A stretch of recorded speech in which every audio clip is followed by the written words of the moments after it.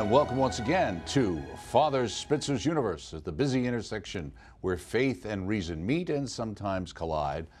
I'm Doug Keck, the gatekeeper here, Mother Angelica Way, where it all began in 1981, the mothership, as Father likes to call it. Email your very important questions to Spitzer's Universe at EWTN.com, a big part of the program, of course. And check out all of Father Spitzer's websites, the Magis Center One, Purposeful Universe, and spitzercenter.org. for ever-expanding material. And Father Spitzer's Universe is always available on our EWTN YouTube channel and the EWTN On Demand page on our website. And while you are there checking out our On Demand page, you'll see that there's other great features we have there. We recently uploaded a series of great spots called In a Pro-Life Minute. Dr. Steve and Gracie Christie present short, easy-to-use arguments to help you show life begins at conception and why abortion's not the way to go. See them free and on demand and tell your friends about them. And show them to the people who have questions and concerns or are confused. But we're never confused here because we have Father Spitzer, and his Father Spitzer's book is The Moral Wisdom of the Catholic Church, which is now available through the EWTN Religious Catalog. That's kind of what we're going through. Another great book by a great thinker, the late great Father Benedict Groeschel. Father Benedict answers your questions by, of course, Father Benedict from his wonderful show, which was Sunday Night Live and then Sunday Night Prime. And of course, we still run episodes as well. And of course, speaking of Mr. Universe himself, we have our own Father Spitzer joining us once again from the West Coast in our wonderful studios in California. Great to see you, Father. Oh, doing very well myself, and also I know you are, Doug, so I'll begin with a prayer. In the name of the Father, and of the Son, and of the Holy Spirit, amen. Heavenly Father, we give you thanks for your many blessings to us, the blessing especially of our ministry and our ability to serve in it. We ask you today to send your Holy Spirit down upon us, Doug, myself, our whole audience this day, so that everything we do and say will be brought to fruition in your will, for the good of your people, your church, and your kingdom. Through Jesus our Lord, amen. Mary, seat of wisdom, pray for us. In the name of the Father, and of the Son, and of the Holy Spirit, amen. Well, Father, we just came out of a Father's Day weekend, and you're a father as well. Right. Did you do anything special or any for Father's Day? Well, I was actually had the honor of marrying my wonderful nephew, Alex, to his bride, Tiffany. And so I did a fatherly function of being the celebrant at that ceremony, and also participating with my entire family, many of whom are fathers, and having a wonderful time with them. So it was great. Okay, sounds super.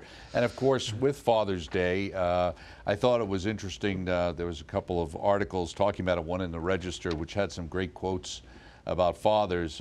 Pope Francis said, every family needs a father. Pope St. John Paul II, in revealing and reliving on earth the very fatherhood of God, man is called upon to ensure the harmonious and united development of all members of the family. He also said, love for his wife as mother of their children and love for the children themselves are for the man the natural way of understanding and fulfilling his own fatherhood. And a quote from Pope Benedict XVI, God is a father who never abandons his children, a loving father who supports, helps, welcomes, forgives, saves with a fidelity that immensely surpassing that of men, opening up to an eternal dimension. So reinforcing the importance of fatherhood, which has really been kind of neglected of late, right? Absolutely, and I think we've mentioned on this show many times those interesting studies about how important fathers are, not just to the emotional stability of young men, but of course young women as well. The children are truly dependent upon the approval, the intimacy with the father, and that matters a lot. Also, we've mentioned on the show that fathers are integral to future religious belief on the part of their children. So if fathers are going to Mass and you know, supporting that, supporting religion, supporting religious values in the household, the odds are really 2.5 times higher that the children will actually go to Mass themselves in the future. There are other factors, of course. The mother's participation is important, but the father's participation in the Mass and in religion is really, really important. And then in terms of not just emotional stability and spiritual religious faith in the present and in the future, also for the male child to appropriate a respect for the law, a respect for civil society, really the father's influence, and this is so true in my own life, is really significant and important. So without these, the father present, you're going to have real difficulties emotionally, spiritually, civilly, culturally with the children, the next generation. And of course, let's face facts. Father's around, the father's participating, the father spends time with the children, the father has some form of emotional intimacy with the children. Let's face facts. That's going to make the child much, much happier, not just much more psychologically stable. Cool. I mean, happy family, happy children. What's wrong with that? But of course, if we're missing it, it's not just that the family will begin to dissipate. The culture will dissipate with it. And that, of course, is our challenge. Right, so, and that's what we're seeing, yeah, really. We need to get fathers involved. Yeah. Right, and you're prophetic Absolutely. as always, because I've got a story about research. 1 in 4 U.S. children live in fatherless homes, spurring mental health and behavioral issues. And it goes on to say that an issue brief published by the American First Policy Institute finds clear correlations between children raised in fatherless homes and developmental challenges such as anger problems, violent tendencies, overall lower educational scores. Goes on to say that the U.S. Census Bureau data shows that as of 2022, more than 18 million children across the nation live in fatherless homes. Okay? And it goes on to talk about, talks about the idea that some data, and this is kind of stuff that you've talked about before, suggests that 63% of youth suicides are from fatherless homes, and that 85% of children who exhibit behavioral disorders are from fatherless homes. Some data also suggest that children without fathers are also 10 times more likely to abuse chemical substances. 71% of all children who abuse substances come from fatherless homes. In a study of 75 juvenile delinquents, 66% experienced fatherlessness, 20% had never lived with a father, and 25% more had an alcoholic father. Yeah, no, the facts speak for themselves. I couldn't possibly add one more thing to that. Fathers are absolutely essential for not only emotional stability and for religious practice, but definitely respect for the law, law-abiding. And of course, the substance abuse problem, that's related to the emotional stability problem, the fundamental lack of unhappiness. You know, drugs is the surrogate for that. So if you have a really healthy, happy family, stable fatherly presence, the need for drugs is diminished by about 90%. So let me ask you, then it just becomes recreational. Why has there been in your mind such an attack on the family in general, but the father specifically? Well, I think, you know, three things have happened. I think a radical form of feminism, which basically said that a woman could not possibly be fulfilled without some role in the workplace, you know, caused a kind of a bifurcation in, you know, fatherhood, motherhood, you know, and their presence in the household. And that was kind of a first blow. And then, you know, the idea that, you know, divorce is okay, women can do it all. You know, if the divorce occurs, it won't be so bad. And I recall going all the way back to the late 1970s when people were saying, well, you know, the divorce rate is kind of going up to 50%. and they were making really naive observations in psychology today or whatever, saying that, this is not going to really harm the family. It's not going to harm the children. Well, now the information is in. I mean, it floods of information. You want to really get your child into an emotionally unstable condition. Divorce is a really good way to do it. Now, that doesn't mean, instability is going to happen all the time, but divorce is not good for children. And then it wasn't just the justification of divorce, then there was a deliberate marginalization of fatherhood as important. Now, how this happened or why it happened, I do not really understand the roots of it. I know that some of the roots were in academia, and I was following this very in a very interested way in the 1980s, looking at this going, this is going to be no good. This is going to definitely tell not only on the future of the family in the United States, but the future of our culture and its sustainability going forward without a strong family. And so I began to look at it and try to study. I'm not sure why that happened. Maybe did it come out of the women's movement, a radical branch of the women's movement? I don't know. Did it come out of a kind of anti-family attack that was more or less pinned onto when NARAL kind of took up, as it were, the quote-unquote orthodoxy of the radical women's movement, right? And NARAL, right, remember that's the National Abortion Rights Action League. When that group kind of became a mainstream, almost orthodox influence within, a radical wing of the feminist movement, then, basically fatherlessness was almost a badge in some way. The idea of marginalizing the male became sort of another sort of cultic outgrowth of, that branch of the women's movement. Whether or not the media took it up consciously or unconsciously, I don't know, but I don't watch a lot of TV.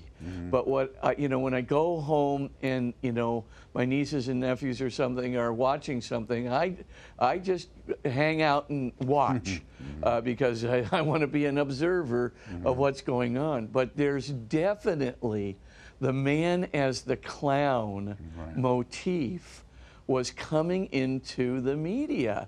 And you'd see, I forget what it was, they had that marriage program, that spoofed marriage. Married with Children, not All in the Family, program but it was, or something. Married with Children or something. Yeah, Married with Children, that's it. Yeah, exactly. So I saw this thing and I just said, oh, this, man as the fool, man as the clown, and it was very clear what the image was meant to portray. And then this kept happening till the point where you began to see that there was a superfluousness about men within the family.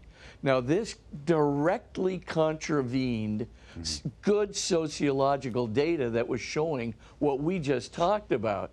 Men are really necessary for emotional stability in the family, really are necessary for the strength of the family, really are necessary for the educational background, really are super necessary for religious practice, and just as importantly, moral practice within the family.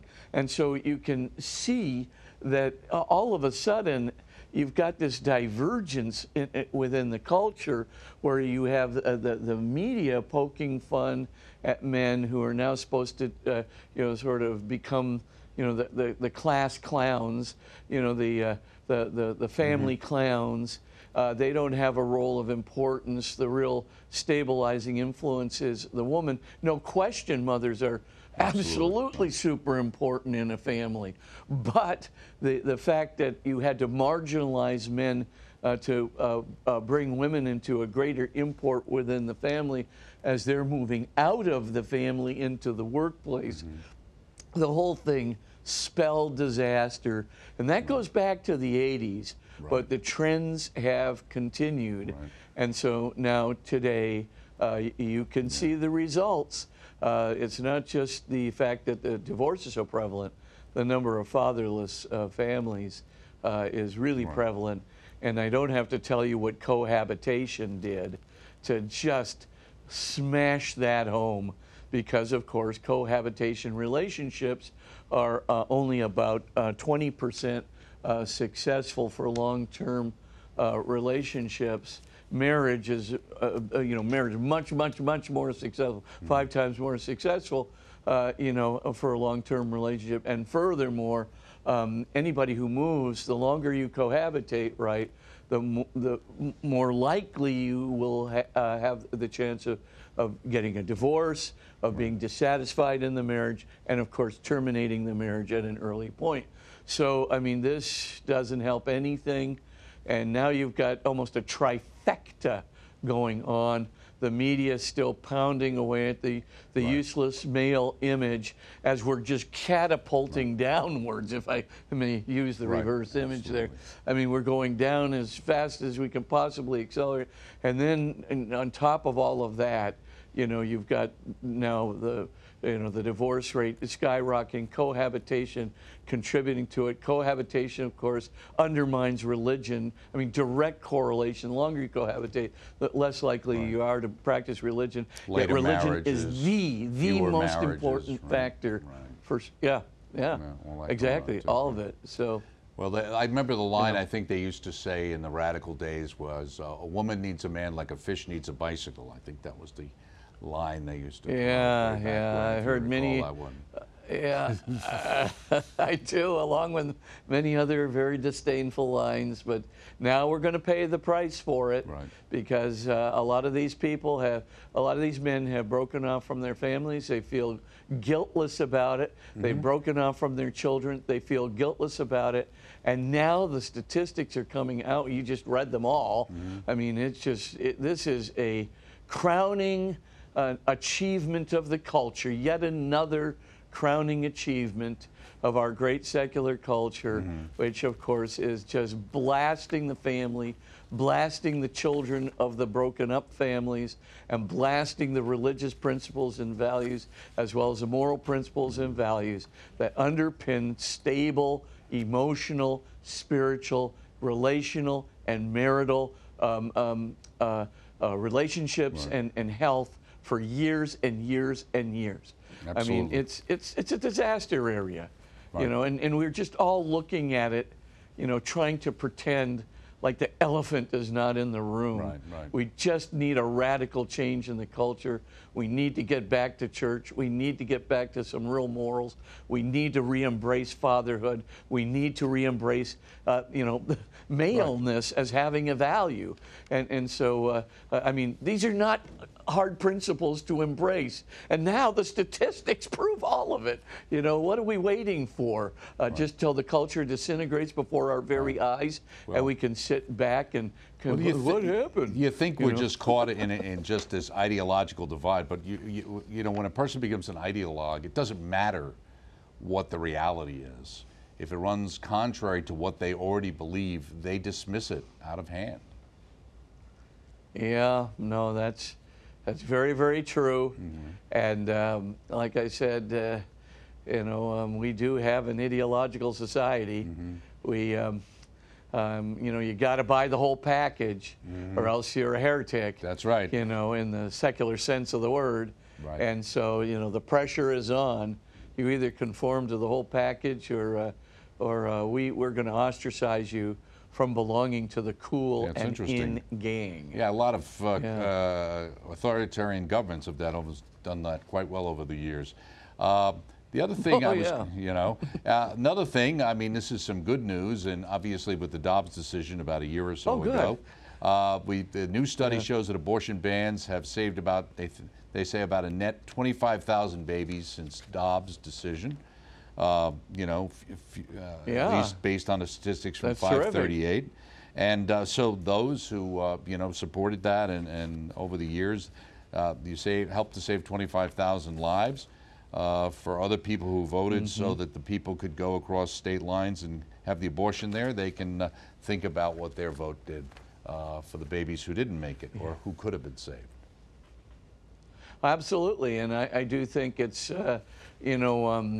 people will continue to resist this or try to promote chemical abortions, but the fact is the Dobbs decision has saved lives, and I think it's wonderful. And 25,000 lives is a lot of lives.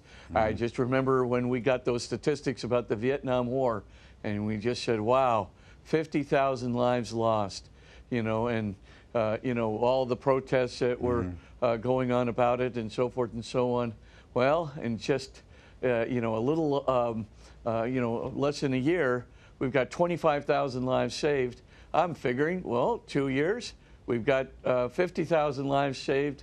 Well, there's the whole Vietnam War right there. Right. And of course, I just, when you look at all these children that are going to come out of this, the children that would have never survived had Dobbs not happened, I think we should just get out there and profile all these kids and all the good things they're doing and all the things they mean to their families and to their brothers and their sisters, and all the convenience philosophy got trumped and was put, back in the back seat for just a moment in the Dobbs decision, and instead a self-sacrificial, loving philosophy went to the front seat.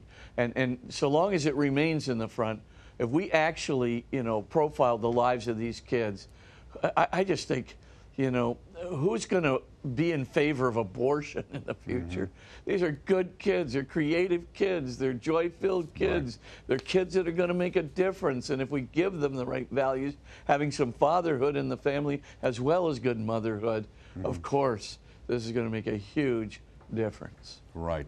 One last thing before we get to some questions. The bishops had their summer meeting just the last week or so, and the ethical and religious directives. The Bishops' Committee on Doctrine will begin the process of updating a portion of ethical and religious directives for Catholic healthcare service to reflect its March doctrinal note that emphasized that Catholic healthcare services must not perform interventions, whether surgical or chemical, that aim to transform the sexual characteristics of a human body into those of the opposite sex or take part in the development of such procedures. So at least we're happy that they're reinforcing that original statement. Well, we're going to become one of the best medical ethics hospital systems around because of it. Because as is becoming clearer and clearer, not just in Great Britain and Sweden and Finland, but all over the world, if you begin this process of gender-affirming therapy, just expect the following three things to happen. A 20 times increase in suicides if they move to sexual reassignment surgery, a 3 times increase in mortality rates for all reasons, not including a sexual reassignment surgery, just gender-affirming therapy, and overall, just a rate of depression and anxiety that's going to increase in the neighborhood of 5 times, when all these things happen. People still continue to publish this nonsense that says that we're promoting gender-affirming therapy and sexual reassignment surgery because we know that it's going to make those people happy. That is just dead wrong. It is wrong in every longitudinal survey. This is like really short-term, ask a subjective question to somebody 6 months after they've had a surgery or 6 months after they've begun gender-affirming therapy. Of course they're going to say, I'm really, really happy. But ask them 5 years later when the mortality rate, the depression and anxiety rate, the suicidal contemplation rate, and the suicide rate are just skyrocketing through the ceilings. This is what Great Britain, Finland, and Sweden are saying. They're just simply saying, it's intolerable. The risks far outweigh the benefits. What are we talking about? And here we've got these idiot surveys that come up with nonsense like this and try and promote this stuff. I mean, at least the Catholic Church is standing up for what first of all, is real ontologically and what is decent morally. But at the end of the day, we're talking medical ethics here. How can anybody be promoting a strategy which will inevitably lead to a 20 times increase in suicide rates, a 3 times increase in mortality rates, and a 5 times increase in depression, anxiety. Why? Why? After a long term, after 5 years. Why? Why would you be doing this? And that is the question that I think all of these great politicians, these enlightened souls, need to be answering. They need to face the real statistics, good, hard surveys, right? You're not talking about an opinion poll here. A suicide is a hard fact. A mortality, is a hard fact. And people, who have long-term depression and anxiety, that's a hard fact. That's easily provable and diagnosable, right. and at the end of the day, this is what we have to address. And I think the Catholic Church ought to be proud, and its healthcare systems ought to be proud to reinforce good medical practice, good medical ethics, as well as good religious and moral practice. That's what happens when the Hippocratic Oath goes out the window. Here's our first question here. Dear Father Spitzer, when you were discussing AI, a point was missed. I understand your conclusion about AI becoming sentient, but of greater concern is who is programming them. I believe that is more to the heart of the issue. Whoever writes the program will approach it with their own biases. William. William, you are so right. This is, if I missed that, as they say, shame on me, because of course programmer bias is one of the biggest, complaints, not only about, the big search engines like Google and Yahoo, etc., right? But of course, it's also the big problem with anything like chat. Well, not simply that, any program that purports to do searches or composite, categorization or composite writing of, and synthetic writing of data taken from all of these searches. And so you look at these things and you say, oh, it's ChatGPT, it's everything. The programmer is the essential person. The person who can put the bias into the algorithm, he or she is the essential person. Or the programmers that actually can determine the long-term bias in putting together data, or, as they say, far more errors of omission than commission. The person who gets to determine the omissions that are going to happen in the data search and the data synthesis, that person is almost, as it were, an information with a small g god, right? He's the czar, she's the czarina of this new way of really controlling not only the culture, but controlling the ethos within the culture, our collective subjectivity, our collective sense of values and virtues and vices, our collective sense of heroes and villains, our collective sense of what rationality is really constituted by. Yeah, there's a big evil genie out there, and it's the programmer. And you are right, William. Shame on me. I should have absolutely put that in, and no question about it. At least you knew it was AI and not A1 sauce. When I first read it, I wasn't sure what I was looking at. Probably because I had a steak for Father's Day or something. Here's another question. Here's another question we've got coming up just before the break. Maybe we can get it started. Dear Father Spitzer, I'm a huge fan. I love your show. I love the dynamics between you and Doug. My mom did yoga, so this question you're going to realize no matter how you answer it, you're going to be in trouble. My mom did yoga when I was young, and I was taught it at a young age for the health benefits, quote unquote, stretching, etc. I heard that the church said yoga could invite evil through the practice. My version is a watered down Western version focusing solely on the physiological, I should say, benefits. If I devote my yoga practice to Jesus as a form of taking care of myself so I have energy to carry out my vocation, am I committing a sin? Brooke. No, you're not committing a sin. I mean, it's the way you're absolutely correct. I forgot what your name. I'm sorry. Brooke. But you're absolutely correct, Brooke. You're absolutely correct about that. It's the way you do it. If you're devoting it to Jesus, if you're just doing stretching exercise, if you're not divining things, if you're not using, forms or expressions that have a spiritual dimension to it, or could even have a cultic spiritual dimension to it, I think it's nothing more than exercise, to be honest with you. And that exercise devoted to God, I think, is perfectly fine. I just, of course, if you're using expressions, or you're, somehow trying to invoke some kind of a deity, or some kind of get into a spiritual dimension or wave through the yoga, or trying to affect a specific mental or spiritual dimension as you're doing the yoga, and it's not merely physical stretching, there might be a problem with that for sure. But if that's not part of your practice, I just, Brooke, I've probably said it several times on this show, I don't think it's that problematic. I really don't. And any more than I think people who do the form of Chinese exercises in the morning, like Tai Chi or something like that. I'm thinking Tai Chi, etc. I don't think. Right. As long as you're careful. Of course, you could have a religious dimension. Right. You just got to stay away from that. With that, we're going to take a break. Much more with Father Spitzer as we continue. Stay with us.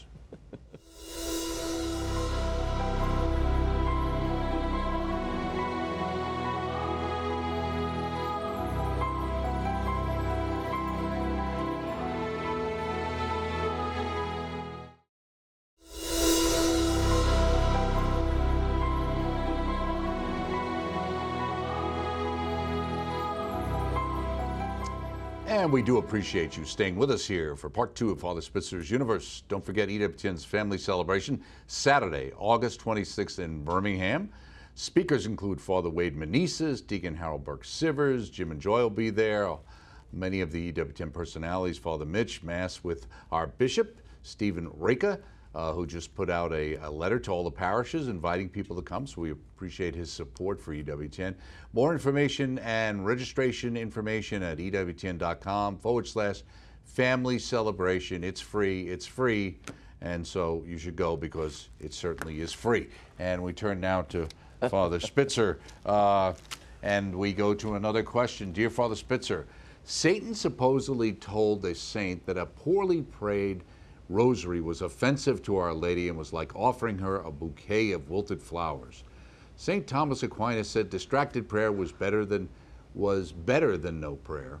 Or maybe he said it wasn't better than no prayer. I get very distracted whenever I pray the rosary. Do I offend Mary because so many other thoughts come into my mind when I pray? Is the Lord offended when I get distracted at Mass? Greg. I certainly hope not, Greg, or we're all in trouble. So. Greg, believe me, the answer to that is no. I mean, first of all, when you take out that rosary and you're trying your best, to not get distracted, and we're all going to get distracted, but when you're trying your best to focus on Our Lady, she is very pleased with it. You're consecrating your time to her Son, and to God the Father and the Holy Spirit. That consecration of your time in prayer always pays off.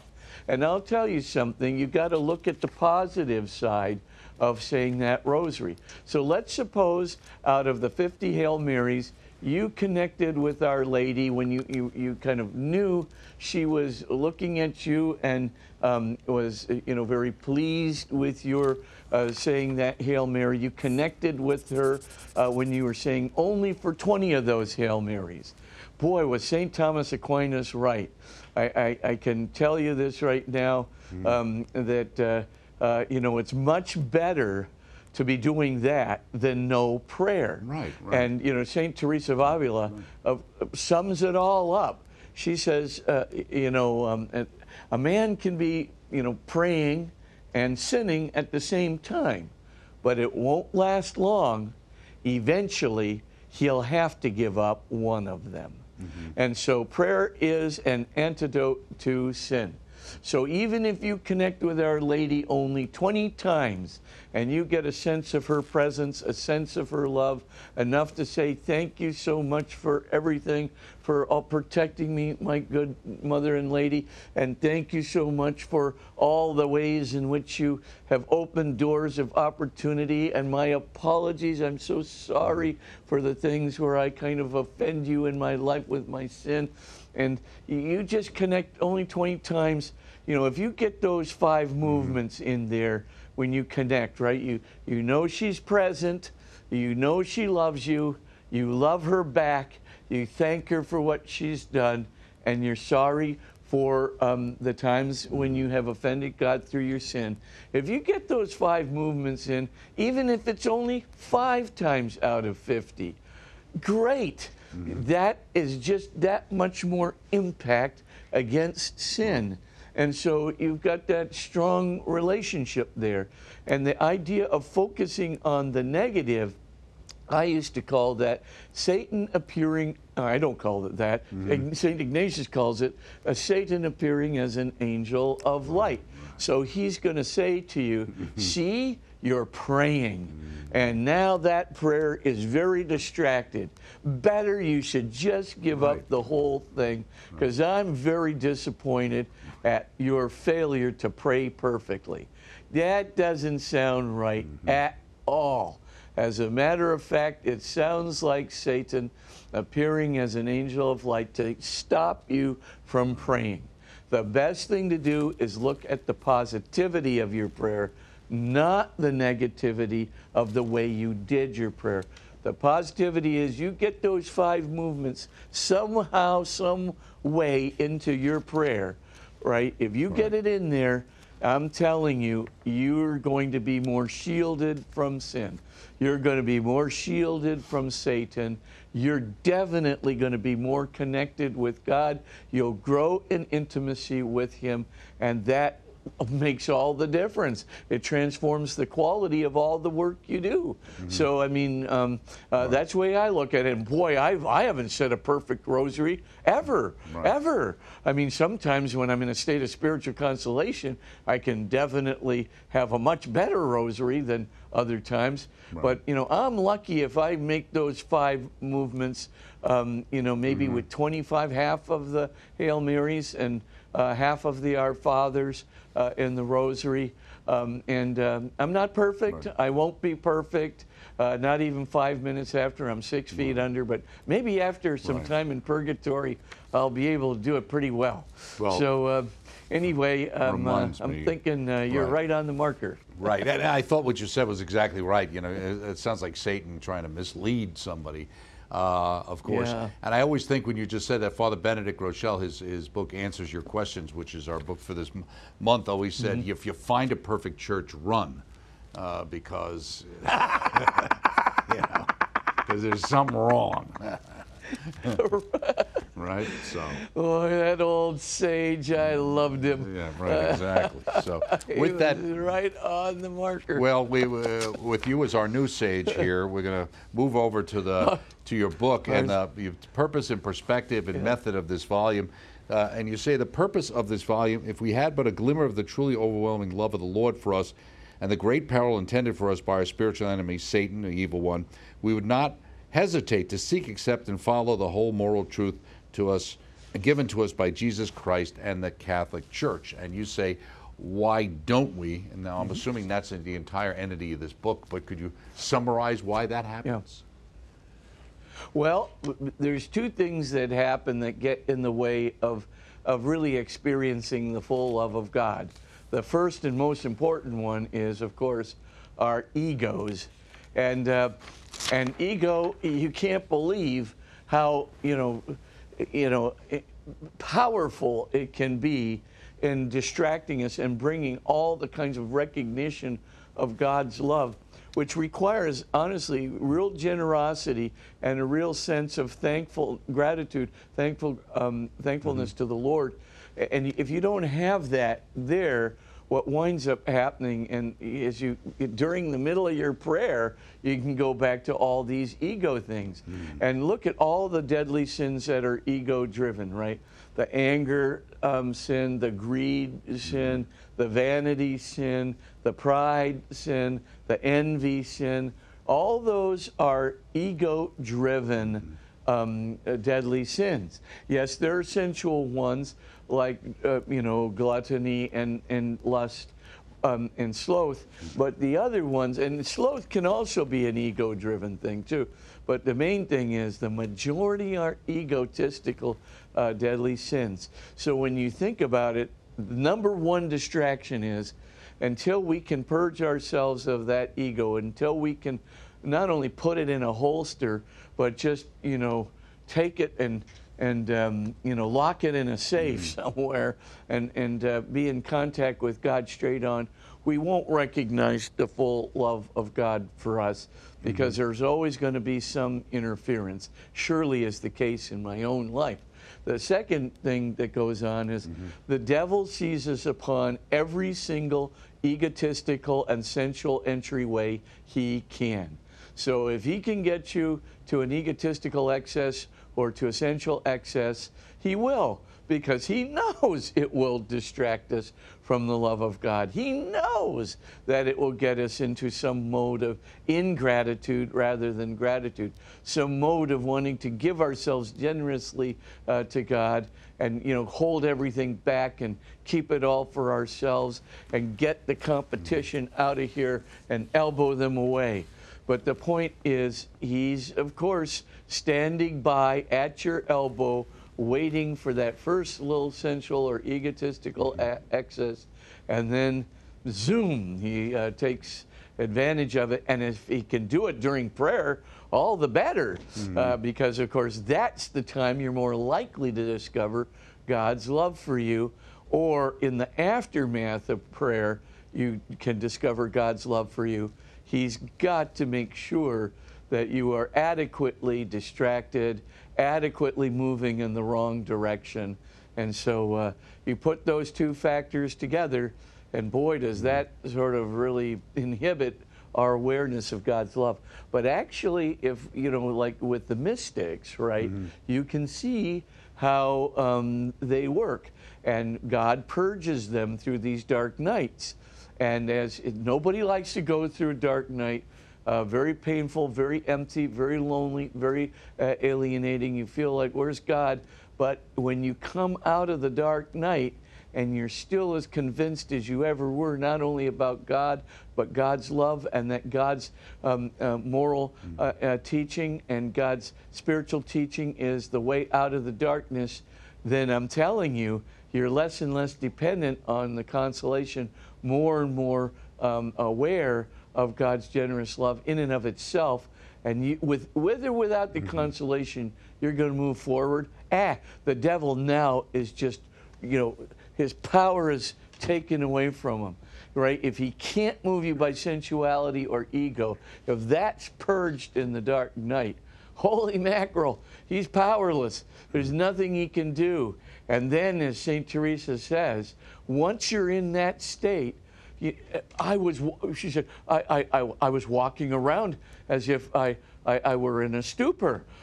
People would look at me and I wouldn't connect with anybody because I was in a state of ecstasy. I was so filled with joy, I could not take my eyes off of the beloved.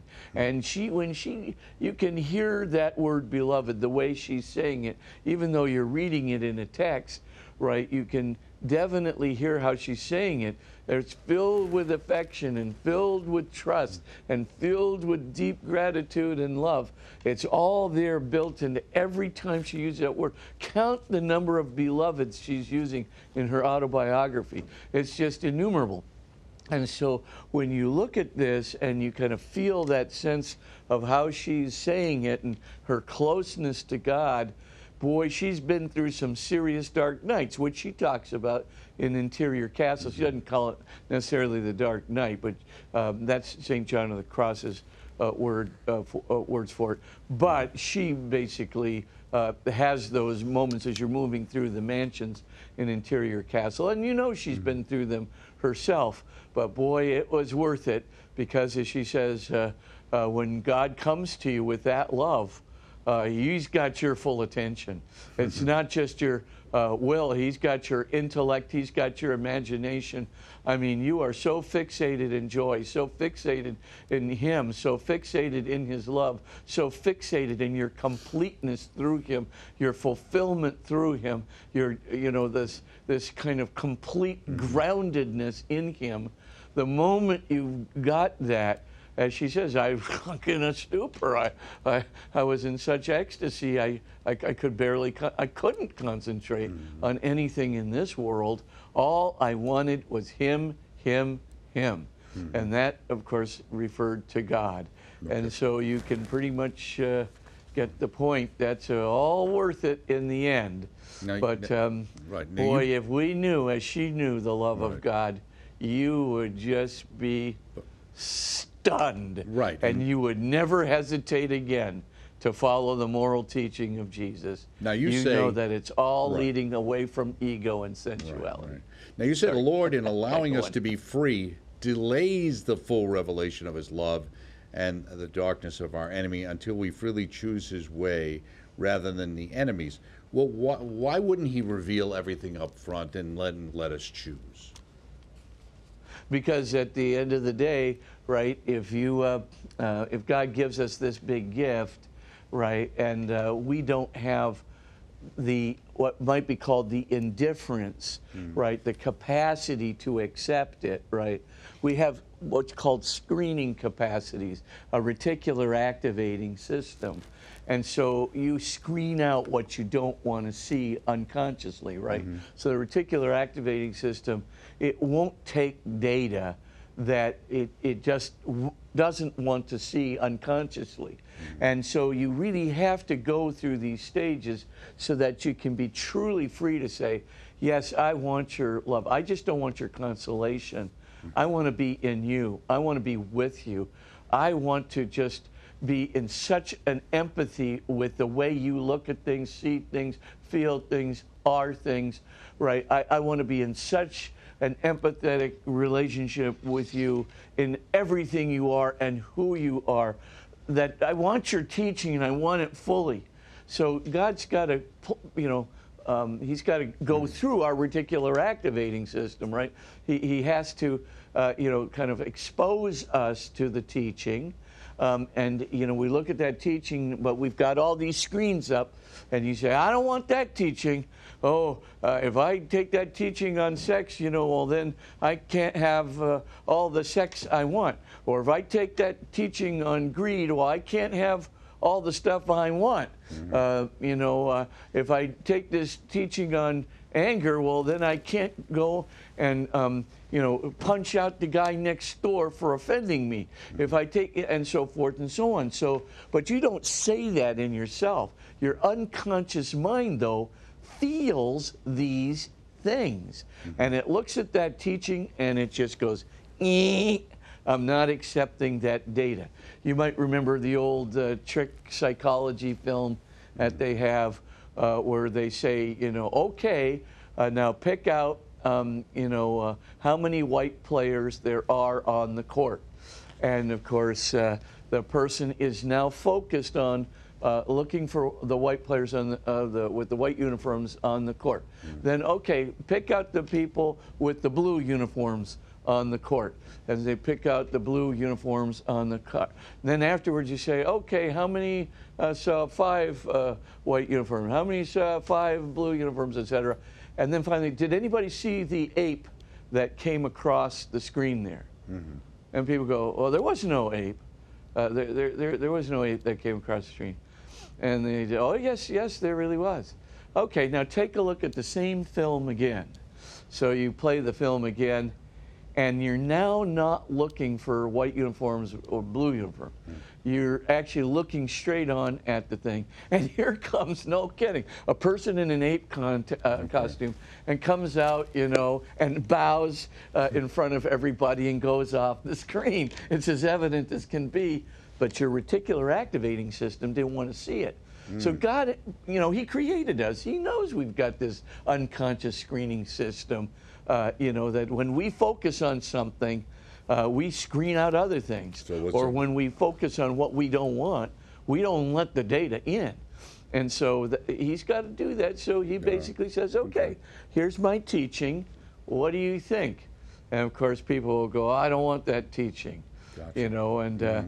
Or I find that teaching hard. That's a much better response. Right. If you can admit, I find that teaching hard, but maybe if the Lord wants me to do it, I'm going to do it. Kind of what the That's apostles a good said, response. Right? It's a hard teaching. But yep. Yeah, what else are we going to do? It's a hard teaching. Was that Noam Chomsky maybe who was used in that? Maybe wandering across Doug, you're crazy. Right? You never know. Where do these images come from? I'm sure Noam Chomsky played a part in it. Well, you also say we might ask why would we choose our enemy's way? Quite simply, we might think that the enemy's way is the path to true happiness, our heart's desire, our treasure. Do you think more people think that today than they used to? Oh, yeah, I do, because I think, we have been convinced by a sexual ideology, which, first of all, I'm not blaming just sex. I mean, greed, and especially the vanity ideology. I mean, you just take those three things, the lust, the greed, the vanity, just for starters. And you look at that and what's going on.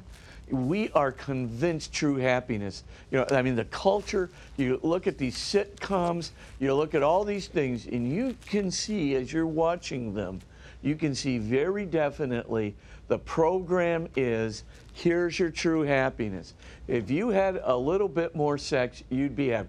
If you had more material possessions and a bigger car and a bigger house, you'd be happier. If you just were able to have a little more ego comparative advantage with a little, better looks, quick get some more plastic surgery, quick, get, back to the gym, et cetera. If you just had a little more of this and that, a little more intelligence and a little bit more wit and so forth and so on, why? You would be absolutely happy. If you had a little bit more power and a little bit more popularity and prestige, why, you would be really, really happy. And that is the message. Get more level 2, get more level 1. Level 1 is like material and pleasure happiness. Level 2 is ego comparative happiness. Why, you'll be the happiest person in the whole world, except for now that we've got these 200% increases over both before COVID and now COVID added, right? When you see 200% increases in suicide rates among young girls and about 140% increase in suicide rates among young men and concomitant depression, anxiety rates among both men and women, et cetera, going forward. You see all these things and you say, let's see now. I wonder if that's really making them happy, that getting the best Instagram post and the best Facebook selfie, if that's really making them happy, if greater ego comparative advantage is really making them happy. Of course it doesn't make you happy. Of course it leaves you feeling empty. Of course there's nothing to it. It's pure vapidness and in its worst dark form. Of course it won't make you any happier, but they don't know it, and they're going after it like that cultural maxim, this great, adage promoted by, the secular media. This is really good, defining true happiness. The more they go after it, the more they're disappointed by it, the more they think their life is pointless. I've done everything right. I got the best selfie. I got the best, school. I got into the best, production. I have the most trips, but I'm not happy because, of course, it won't bring you happiness. Augustine said it perfectly a long time ago. For thou hast made us for thyself, and our hearts are restless until they rest in thee. In other words, we're made for being with God and God alone. God made us for Him, to be in relationship with Him as our perfect ground, our perfect fulfillment, our perfect dignity, our perfect meaning in life, our perfect home. He is our perfect home. We're made for perfect truth and perfect love and perfect goodness and perfect beauty. And all of that can only come from God. He made us for, if we don't have religion, if we don't have a path to that perfection, we'll never be happy, said Augustine. If we're not connected with God, if we're not connected to the ultimate, the infinite, and the eternal, we'll never be happy. Well, all the other things are mere chimeras. They're nothing more than figments of the imagination. They're nothing more than sophistries. And these things, at the end of the day, when they disappoint after we throw our whole selves into it, throw all of our time, our being, our energy, and our friendships into getting false happinesses, and they once again disappoint, what happens? I've done everything right. What's the point of life? Of course the suicide rate is going to go up 200%. Of course depression, anxiety is going to go up 200%. What are we thinking about here? You just run out of time, and it's just too late. But in the spiritual life, you always have more time, hopefully. But for us, we're out of time. So, Father, if you'll give us your blessing, that'd be great. Absolutely. Bow your heads and pray for God's blessing.